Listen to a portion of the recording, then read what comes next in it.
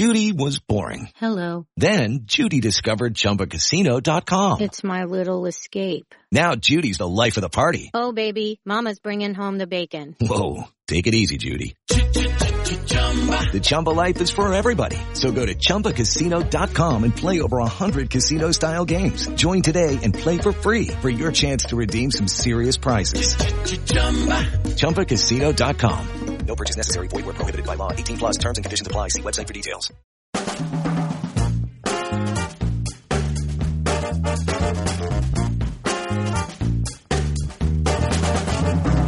Hi, welcome to Remote Control, the Varieties TV podcast. I'm Deborah Birnbaum. Every week, we'll bring you conversations with some of the best and brightest in television, working behind and in front of the camera. On today's episode, we're talking with Jessica Biel about her role in The Sinner. Stay tuned.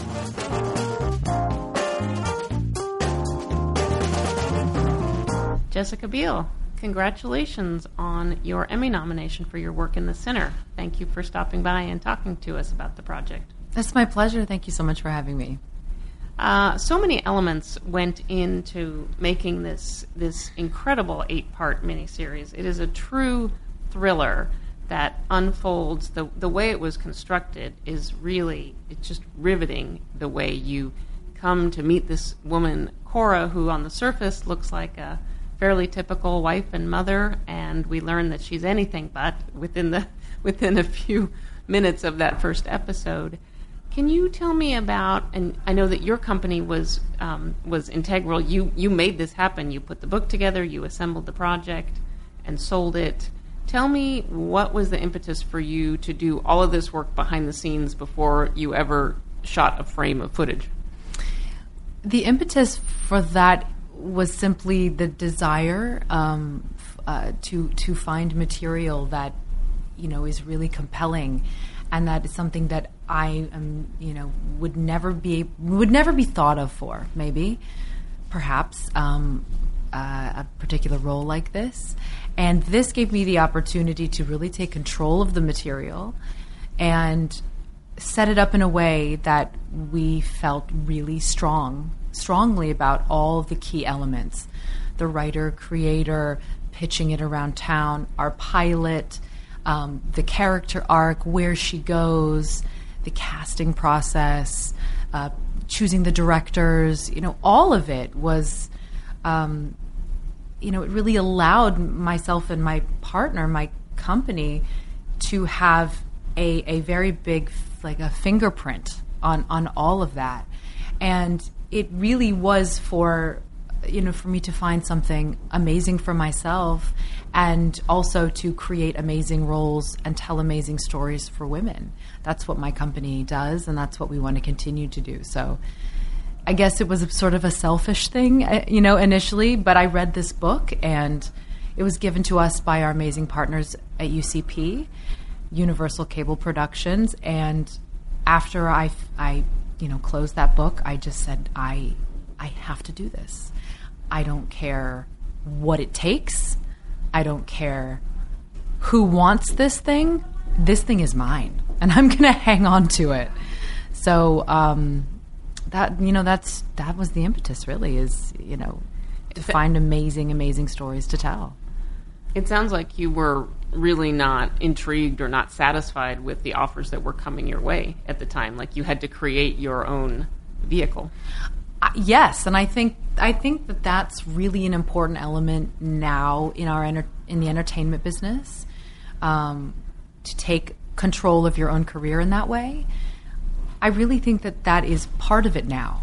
It sort of used to feel that you would sit back and you would wait for someone to give you a call, and maybe you'd get an audition, and maybe you'd get a call back, or maybe you'd get an offer. Maybe, that was sort of, in my experience, a bit rare. But it's not that way anymore. It really feels to me that the business has evolved in such a way that you have to go after what you want and what you're looking for.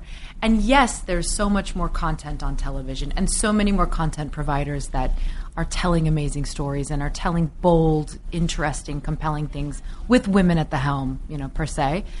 But still, you can't just sit back and hope that something's going to fall in your lap. You have to attack it. That's the way it feels to me. And it actually has given me a huge sense of confidence and a huge sense of, I think, sort of, I guess, like a different kind of perseverance and drive. It's I think the appetite I have for finding stuff, for material, is so much greater than it ever was. And it's because we really went after something and we put the work in and made it happen.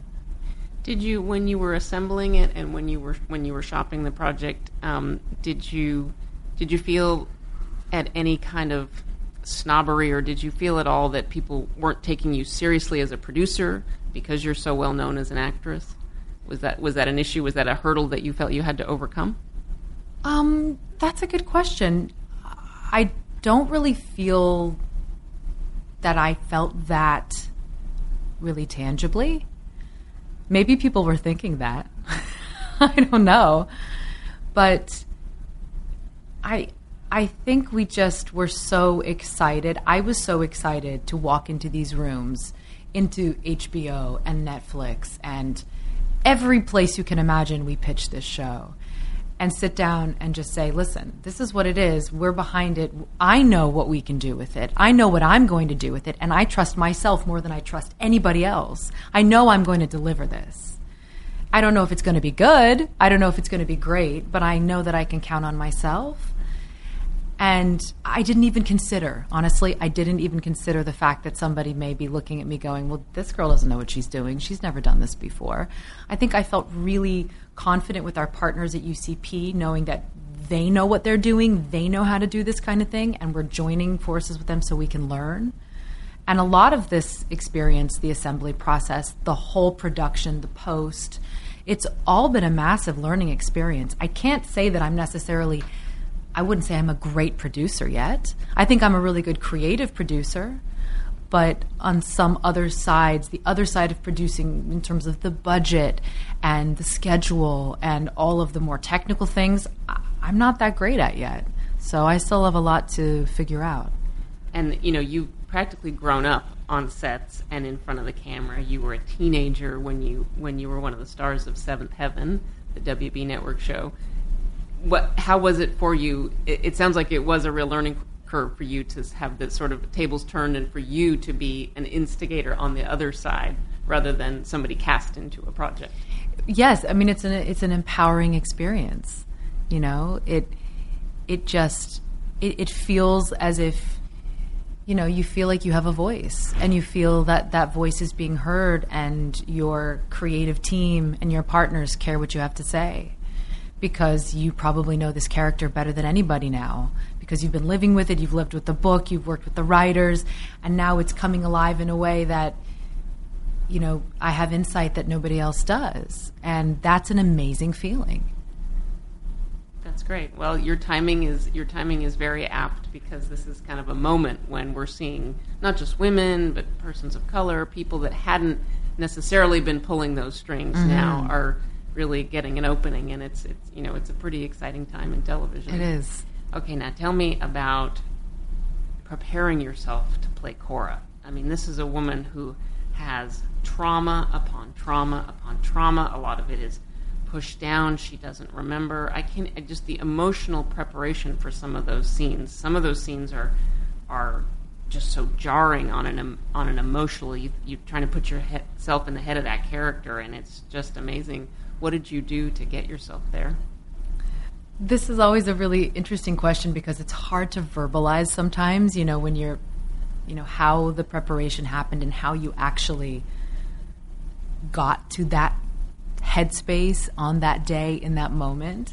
But sort of technically speaking, I did a lot of research about PTSD and about people who are riddled with, anxiety attacks, and people whose memories have gone in these, with these big holes in their memories, which is totally true, actually happens, and sometimes some trigger will just make it come rushing back. I didn't even know if that was real at first, but it absolutely is, and it happens. So I did a lot of research about that. watched a lot of things, watched people actually suffering from PTSD, trigger moments, anxiety attacks, panic attacks, all of that stuff. And then really focused on where my life, my personal traumas, my personal past, where it parallels with Cora's. And what's the touch points? Because clearly we haven't had the same experience. Thank God. Hope not. I Yes. didn't do anything like this woman has done. Thank God. Or even experience. Or the even things, experience the abuse that she has experienced. And my job is to find where my life touches, where I, the little ping where I go, oh, that's where I feel her. That's where I have the compassion for her, and where I sympathize with her, and where I understand somehow, cellularly, energetically, what this must be like for her. So that's the process. After sort of the technical research, reading, watching, then it's finding the parallel of my life and her life. And then I think it's on the day, it's knowing your lines so well that everything disappears, and you kind of go into a out-of-body experience in those really emotional scenes where after the fact, when someone says, okay, print, we got that close-up or whatever, you sort of snap out of it and go, well, what happened? I wasn't even fully there. Wasn't even fully in my body. That's what I'm looking for as an actor. And I feel like I tapped into a lot of that. And I think that was probably exercising my own demons and catharsis from my own past stuff and my own past, personal traumas and things. This sounds like a true emotional journey for you, the process of filming this. And as you say, connecting it to your own life. That alone must have been summoned, feelings, and must have been... Was it hard for you to shake it off when you left the set and went home? It wasn't hard because it was so intense that it was a relief. At the end of the day, I had no problem shaking that off. I was so happy to go home to a simple... It was very simple at home, There was not this complex, complicated psychological mind thing happening. It was my son needed to be fed and change his pajamas and go to the park. It's like very simple things, which kind of changed my perspective about those things used to feel really hard. And now they're like, oh, what a breath of fresh air. That's the joy. That's the joy of it, right. Oh my gosh, that's great. And the storytelling style of the piece was really, you had to pay attention and really follow the various characters and what was going on, and because it was revealed bit by bit that was very little that was linear in that. Can you talk about that as a storytelling style? I know some of it was based on a novel, a German novel, but of course you had to be adapted for the screen. Can you talk about the decisions that were made to tell the story in the way that it was? Yes, so we spoke a lot about how to handle the past and the present, and is it linear? Is it not linear? And like you mentioned, it's not linear. And a lot of those stylistic choices were obviously decided by Derek Simons, our writer-creator, who wrote them in that fashion. And we just did a lot of passes and finding, well, what is the most provocative, evocative, compelling way to show that flashback? Where does it land? And they move around a lot in our preparation.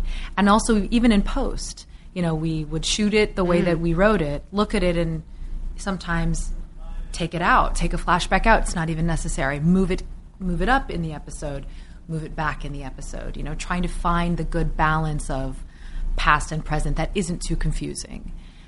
Also stylistically, in terms of atmospheric elements, the language of the show, the look of the show, that was so very much, I think, from the minds of Antonio Campos, who directed our first 3 episodes, and also Radium Chung, who's our amazing DP on first season and second season. And those two, along with Derek and the creative team, they created the look and that kind of foreboding feeling and that kind of blasted out color, and then really stark in the prison sequences and the interrogation sequences. You could really tell when you were seeing things through Cora's eyes, because it looked very, as you say, stark, but also in a way hazy. Right, And almost surreal, yeah, right? 'Cause exactly. she's really going through life, you know, almost like with Vaseline in her eyes, right? Kind of trying to rub the cobwebs out, but also not wanting to touch the cobwebs, knowing that they're there for a reason, and terrified. And that was really important to keep her perspective and really let the audience go with her. And that's another stylistic choice, always never being too far ahead of her, that the audience is her, that we are with her. Right. So, for example, that, I don't even remember what episode that was, episode 6, where we finally pull that wallpaper, that no one is ahead of the game, right? We're all experiencing that moment. It's like a sinking feeling. You go, oh my God, and then you look to her reaction. That's right, and everyone's there at the same place. And we had to work that a little bit in post, because initially maybe Ambrose kind of knew something was going to be there, and then we had to take it out because we felt that it was way more compelling to have everybody be watching this at the same time. And then episode 7 start with the flashback, the whole flashback. So she's then recounting the story because it's all coming back. So we worked a lot with perspective and, you know, not getting ahead of her and not getting the audience ahead of anybody. Was it hard to make a tough choice at the end to, you know, obviously there's nothing about this story lends itself to a happy ending. Right. She does, obviously, Cora does get a reprieve, spoiler alert, of sorts, but it does end with a certain amount of uncertainty about what's going to happen. Was that a tough choice as a storyteller did you want to wrap it up neatly, but realizing that wouldn't make for the most compelling ending? You know, we never wanted to wrap it up neatly. That is so much the language of this show that nothing is neat. Nothing gets tied up ever. Life is not a pretty little bow. You know, there's so many flawed things and failed things that happen, but that fail is actually one of the best possible outcomes, right? So you're looking at success and failure in kind of a different light. There were some creative conversations from the studio and the network about the ending, and the creative team fought really hard to say that, you know, it's really important to leave it like this, and then leave Bill's character Ambrose back in his car, you know, touching his fingers, seeing his manifested pain, his manifested trauma that we don't know about, his psychological stuff. Like, what is it? Why does he respond to intimacy that way? Why does suffering make him feel good? And we left it like that on purpose, so in case we were lucky enough to have a season 2, now we're going to peel him. Right. Carrie Coon is off to a running start, a terrific actress, and a whole new storyline and mystery for Ambrose to solve. How is it for you this time around to be purely a producer on this and not being in front of the camera? That must be a very new experience for you? It's a very new experience, and it's weird. It's just, honestly, it's strange. It was very strange at the beginning of the season, because I want to be in there with everybody. You know, I want to like blood, sweat, and tears with all the cast and the crew, and you know, you forget how hard those hours are, and you forget how incredibly emotional everything is. So in one respect, I missed it. And then the other respect, I was so relieved that I wasn't doing that every day. It was so intense. And also it's nice. It's nice to pass the baton, you know, and have created with the team a really interesting, bold, and vulnerable female character for Carrie to, you know, take the torch and go. And the other young women in our show, it's always a little bit hard, I think, especially because it feels like my baby. And I think a lot of our team feel that way. Right. But that's part of the learning process of being a producer is, you know, we've hired people who know what they're doing and who do it better than us. So step back, let go of the control, and let them do it. Mm-hmm. Yeah, that's good advice from good producers I've spoken to over the years. Do you think, will we ever see Cora again? Is there a potential? I think there's always a potential.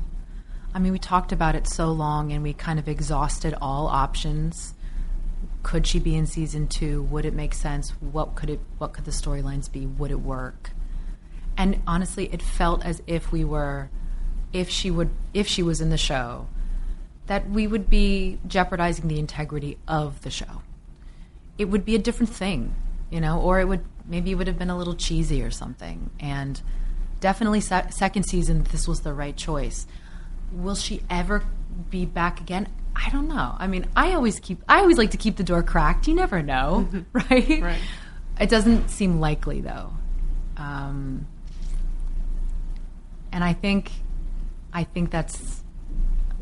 proud of us for making that decision and not getting all just, everybody loved it, and let's just throw her back in there. That would have been easy and it would have been fun, but it wasn't right. She wasn't going to move to Vermont and open a B&B. Right. Right. Exactly. Tell me what else are you working on? Any producing projects, any acting projects on the horizon for you? Well, I'm constantly developing a bunch of things with my company. We're always looking for new material. We have a few television ideas that I don't think I can really speak about yet, but exciting stuff for me to star, and also things that I can just produce. Did a couple of interesting auditions recently, so that element is still kind of part of it all, and I think it will always be, part of our experience as actors, always trying to do these auditions, which are so strange. But yeah, we're developing a lot of things, and it's fun and it's exciting, and like I said before, it's an empowering thing to just know that I'm not sitting around waiting for the phone to ring. I'm out there digging around, looking for stuff, meeting with people, and, making it happen in my own way, even if it takes a long time. That's great. More power to you.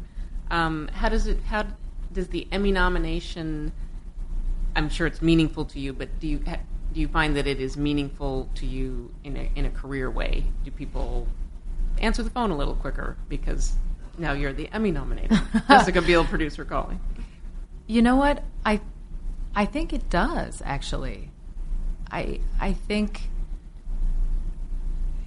there's something about it that, I don't know, maybe it's just like a little like a stamp, like a seal of approval or something, to be recognized in the community in this way, that it sort of feels like the win has already happened, just to be able to say that phrase, Emmy nominated. Like, I think people listen. I think maybe you catch people's attention a little bit quicker. Well, there's a lot of TV out there and only so many slots. So again, congratulations, and it first for the amazing work that you turned in. It's I think a well-deserved recognition. Thank you so much. Thank you. You always seem to have a lot of fun in your semi-regular appearances on BoJack Horseman. Tell me you're coming back. I never know. It's so funny. You just kind of wait around for the call and then randomly you get a call like, hey, you want to come back for an episode? Literally, that's what it is. And you go, yes, I'm ready anytime. I'm here. And it's just a blast. That working on that show, it's such a strange experience in a way because, I've never worked with any of the other actors. Mm-hmm. I've done, I think, one table read over the phone because I wasn't in town. So I never have even really sat down at the table. So it's this very sort of odd, isolated experience where you're in this booth, but in the same moment it's terribly freeing because it's just your voice, and the creators are so hilarious and they encourage you to just be insane and have fun and be self-deprecating, and it's the best. It's the best. So I hope they call. Please call again. The animated form is so perfect for that show because you just can't believe the things that come out of their mouth and the storylines, and you can just get away with everything. It's really a lot of fun. It is. I know that you even before you were on Seventh Heaven, you were an actor and model working on commercials and things like that. If you could take your mind back to when you were just starting out and just starting to climb that ladder, Did you ever think that you would be in the position that you are today, a producer, an Emmy-nominated actress, somebody that can make things happen for herself? I don't think so. You didn't envision that? I mean, I think I envisioned, as a kid, you're like, I'm going to be a movie star, whatever that means. You're like, I'm just going to be a movie star and it's going to be amazing. And that word doesn't mean anything anymore. When you're little, I think it kind of meant something. But no, I had no real understanding of what like true success in this business means. And once you've been a part of it for so long, and you realize, being a working actor is success. Like, you have done, if you are working and you can continue to work, that's it. That's it right there. It doesn't need to be anything bigger than that, because it's such a challenging business, and it's so fickle, and it's tough. It's a brutal experience sometimes, and I don't think that you ever get to a place where you're just like living the high life and everything's coming to you, and you never fear or stress about what next project is it going to be, and is it going to be good, and can I even do it? I feel like those fears kind of stay forever, and I actually think it's a good thing. I think it's a good thing to have that that slight doubt, which turns into, I can do this. Motivator. I'm going to do this, And you know what? Maybe nobody's going to see it and it's going to be terrible, but I'm going to put myself out there, because what am I going to do? Not do that and just sit around and, not say that I tried. So, yeah. I mean, I'm really thrilled about where my career is at this point. But does it look the way I thought it was going to look when I was a kid? No, because as a kid, I probably was in my mind like so famous I never had to work again, and I just sat around and like hung out. The reality is much different, and I think much better. It sounds boring to just be sitting around not doing anything, and just having everything handed to you. You had to go out and make things happen. Yeah, and I actually think, as hard as auditions are, and they are hard as hell, and awkward and strange, and they never get easier.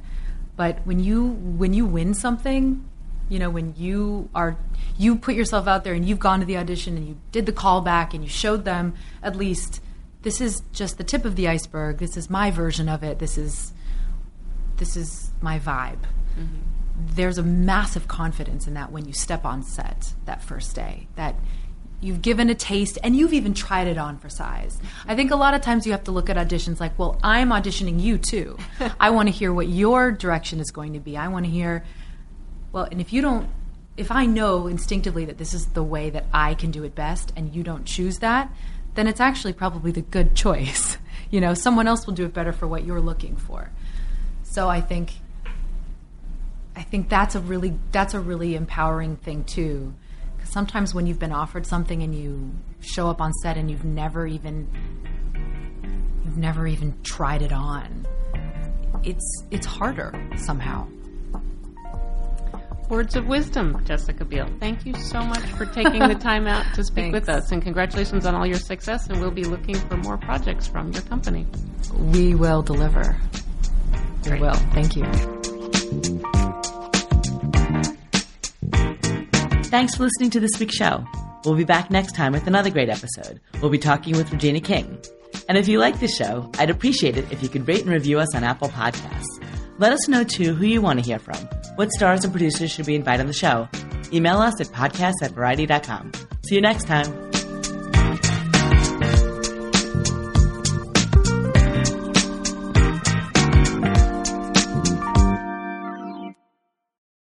It's time for today's Lucky Land horoscope with Victoria Cash. Life's gotten mundane, so shake up the daily routine and be adventurous with a trip to Lucky Land. You know what they say, your chance to win starts with a spin. So go to LuckyLandSlots.com to play over 100 social casino-style games for free for your chance to redeem some serious prizes. Get lucky today at LuckyLandSlots.com. Available to players in the U.S., excluding Washington and Michigan. No purchase necessary. VGW Group. Void where prohibited by law. 18+. Terms and conditions apply.